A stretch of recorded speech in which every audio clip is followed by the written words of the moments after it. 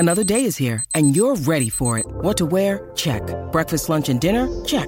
Planning for what's next and how to save for it? That's where Bank of America can help. For your financial to-dos, Bank of America has experts ready to help get you closer to your goals. Get started at one of our local financial centers or 24/7 in our mobile banking app. Find a location near you at bankofamerica.com/talktous. What would you like the power to do? Mobile banking requires downloading the app and is only available for select devices. Message and data rates may apply. Bank of America N.A., member FDIC.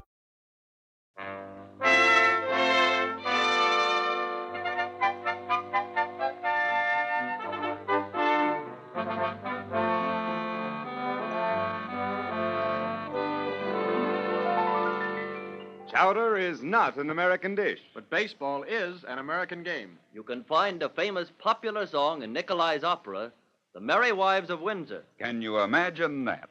This is Lindsay McCarry, back with you once more to spread the good tidings that things are not what they seem. Yes, friends, we're going to present a series of odd facts and unusual news stories in just a moment or two, so stay with us.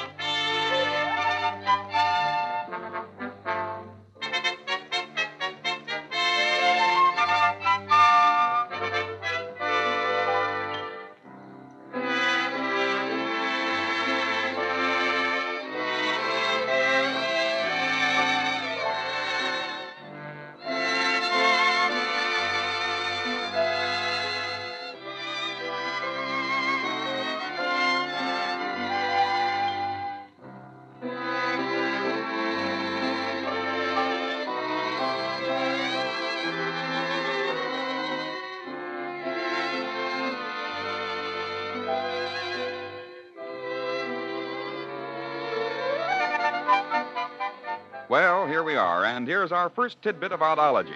It's another of our origin of words. When you dig into a steaming bowl of Boston or Coney Island clam chowder, you probably think that you're partaking of a genuine American dish, or maybe that it might have come over on the Mayflower. But you're wrong. Yes, sir. Chowder was originated by the fisher folk of Brittany on the coast of France. All the villagers used to bring their contributions for the common cauldron, to which, of course, various kinds of fish and bivalves were added. The name of the cauldron itself gave the dish its name. Chaudiere, chaudiere. And when the early American settlers learned to concoct this robust delicacy, they called it as best they could chowder. Can you imagine that? Well, how well do you know your Bible? Do you remember this passage? For thus saith the high and lofty one that inhabiteth eternity, whose name is holy.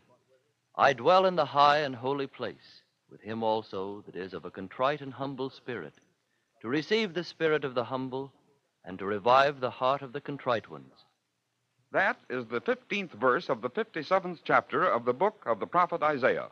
And within that brief quotation, the word eternity is used the only time in the entire Bible. For thus saith the high and lofty one that inhabiteth eternity. Yes, the word eternity is used only once in both the Old and New Testaments. Can you imagine that? You know, every once in a while, a sympathetic reporter will pick up a news yarn that is bound to warm the hearts of those who read and run. Here's a quaint touch to the annals of coincidence. It began in Cambridge, Ohio, on September 6, 1938. Truck driver Edward Rohr was preparing to make his daily run when his wife rushed to him from another part of their room. Ed! Oh, what's the matter, dear? Look, a note from Eugene. He's run away. What? Let me see that. Oh. Because I don't want to go to school. Where could he have gone? Why did he go? Oh, my poor boy. Ed, what in the world will he do? He's only 16 years old. Well, he'll come back soon, honey. Yeah, of course he will. Oh, he'll get tired pretty soon. He'll come on back home. Maybe tomorrow. Oh, don't cry, honey. Jean will be all right. He'll come back. But 16-year-old Eugene Rohr didn't come back. For 4 days and 4 nights, Edward Rohr and his wife sat in dismal silence, waiting for some word from the boy who had left home because he didn't want to go to school. But Ed Rohr couldn't lay off from his work. He must still go on earning the family's income. So on the night of September 10th, as he headed homeward on the dark highway, he thought sadly of his runaway son. On one lonely stretch of the winding ribbon of pavement, the headlights of his truck picked out the shabby figure of a thumbing hitchhiker. Ed Rohr thought again of his son somewhere in America, probably thumbing his way along some unknown highway, just as this lad was doing. Ed Rohr pulled his truck up to an idling stop. You going into Cambridge? Sure. Hop in. Golly. Gene. Hello, Pa. Gene, what do you know about that? Say, where have you been? What was the idea of running away like that? Don't you know you've had your mother and me worried to death for the last 4 days? Don't ask me any questions, Pa. Just, take me home, will you? Yeah, sure I will. Gosh, but your ma'll be glad to see you. And Ed Rohr took his son back home. Maybe the myriads of unexpressed prayers in that mother's heart had nothing to do with the father picking up his own boy on that lonely black highway that night. Maybe it was just a coincidence. But on the other hand, maybe not. Who knows?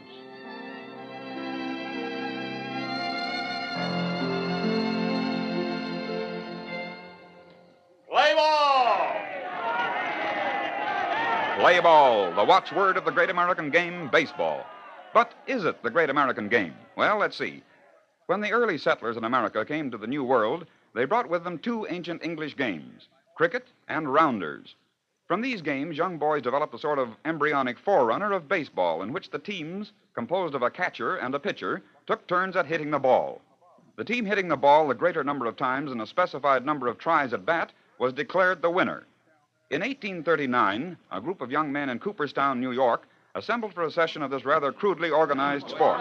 Among them was a young fellow named Abner Doubleday. Wait, boys, I have an idea. What is it? Well, we've been playing this rather silly game for some time. Silly? Why, Abner, I thought you enjoyed it. Well, I do, Alex, or rather I did enjoy it, but I think I found a better game. Oh, yeah? What Will do you you tell mean? us? Well, here's the way it goes.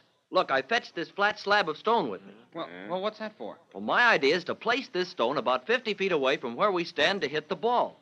And after we make a hit, we'll run for the stone. And then the pitcher or catcher can try to touch the runner or throw the ball at him and try to hit him with the ball. And if the runner's touched by the pitcher or catcher or hit by the ball, his team is out. And the other team tries the same procedure. Well, what do you think of it?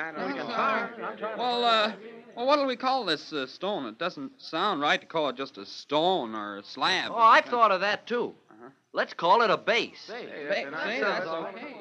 And so this 20-year-old lad can be credited with the origin of the great American game. Originally, the game was called One Old Cat. Then, when 2 bases were included, it was called Two Old Cat. Finally, when a friend of Abner Doubleday, Alexander Cartwright, a student of draftsmanship, became dissatisfied with the haphazard placing of the bases, he laid out what he called a baseball square, placing all bases 90 feet apart. And to this day, that is the exact measurement of the official baseball diamond. I think you'll find it interesting, too, that Abner Doubleday can be credited with 2 firsts in history. Not only did he create the game of baseball, but as a graduate of West Point, he found himself second in command of Fort Sumter at the outset of the American Civil War and distinguished himself as the man who fired the first shot in its defense in 1861.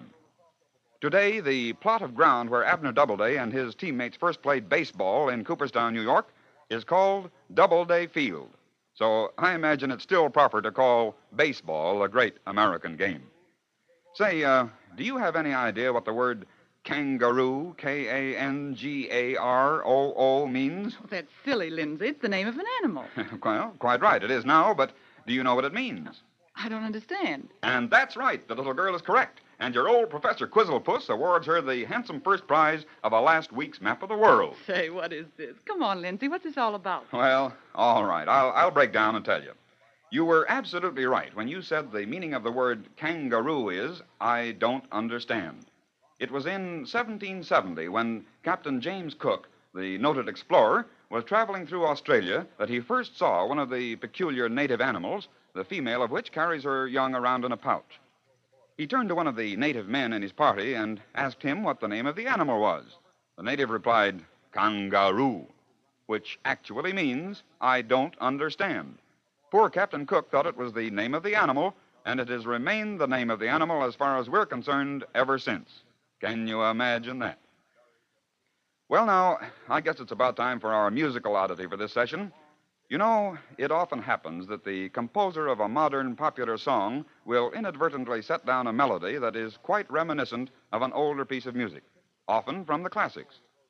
I want you to listen as the orchestra plays just a few bars from Otto Nicolai's famous opera, The Merry Wives of Windsor.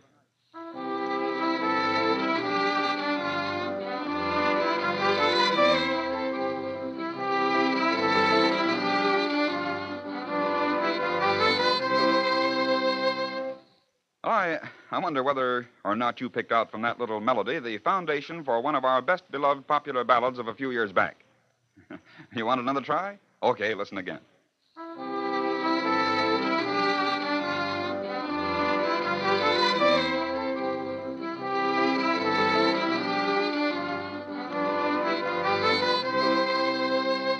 Not yet?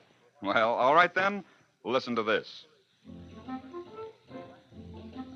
Marquita, Marquita, I still hear you calling me back to your arms once again.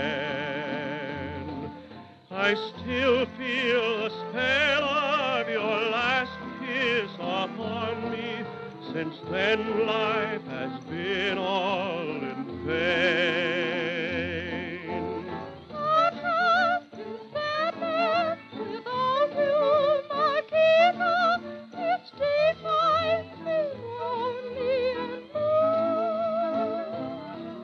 My poor heart is broken. I want you, Marquita. I need you, Marquita. I do.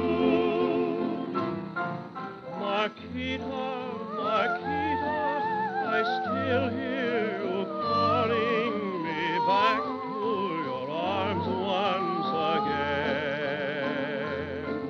I still feel the spell of your last kiss upon me. Since then life has been all in vain. All has been sadness without you, Marquita. Each day finds me lonely and blue. My poor heart is broken. I want you, Marquita. I need you, Marquita. I do. Yes, that was Marquita, composed by that able veteran of motion pictures, Victor Schertzinger. And the melodic pattern of that breezy little passage from The Merry Wives of Windsor and the first part of the melody of Marquita are identical. Can you imagine that? Well, it's time to close our book of oddities again, but we'll be back soon once more on this same station with another edition of Can You Imagine That? Until then, this is Lindsay McHurley saying goodbye now.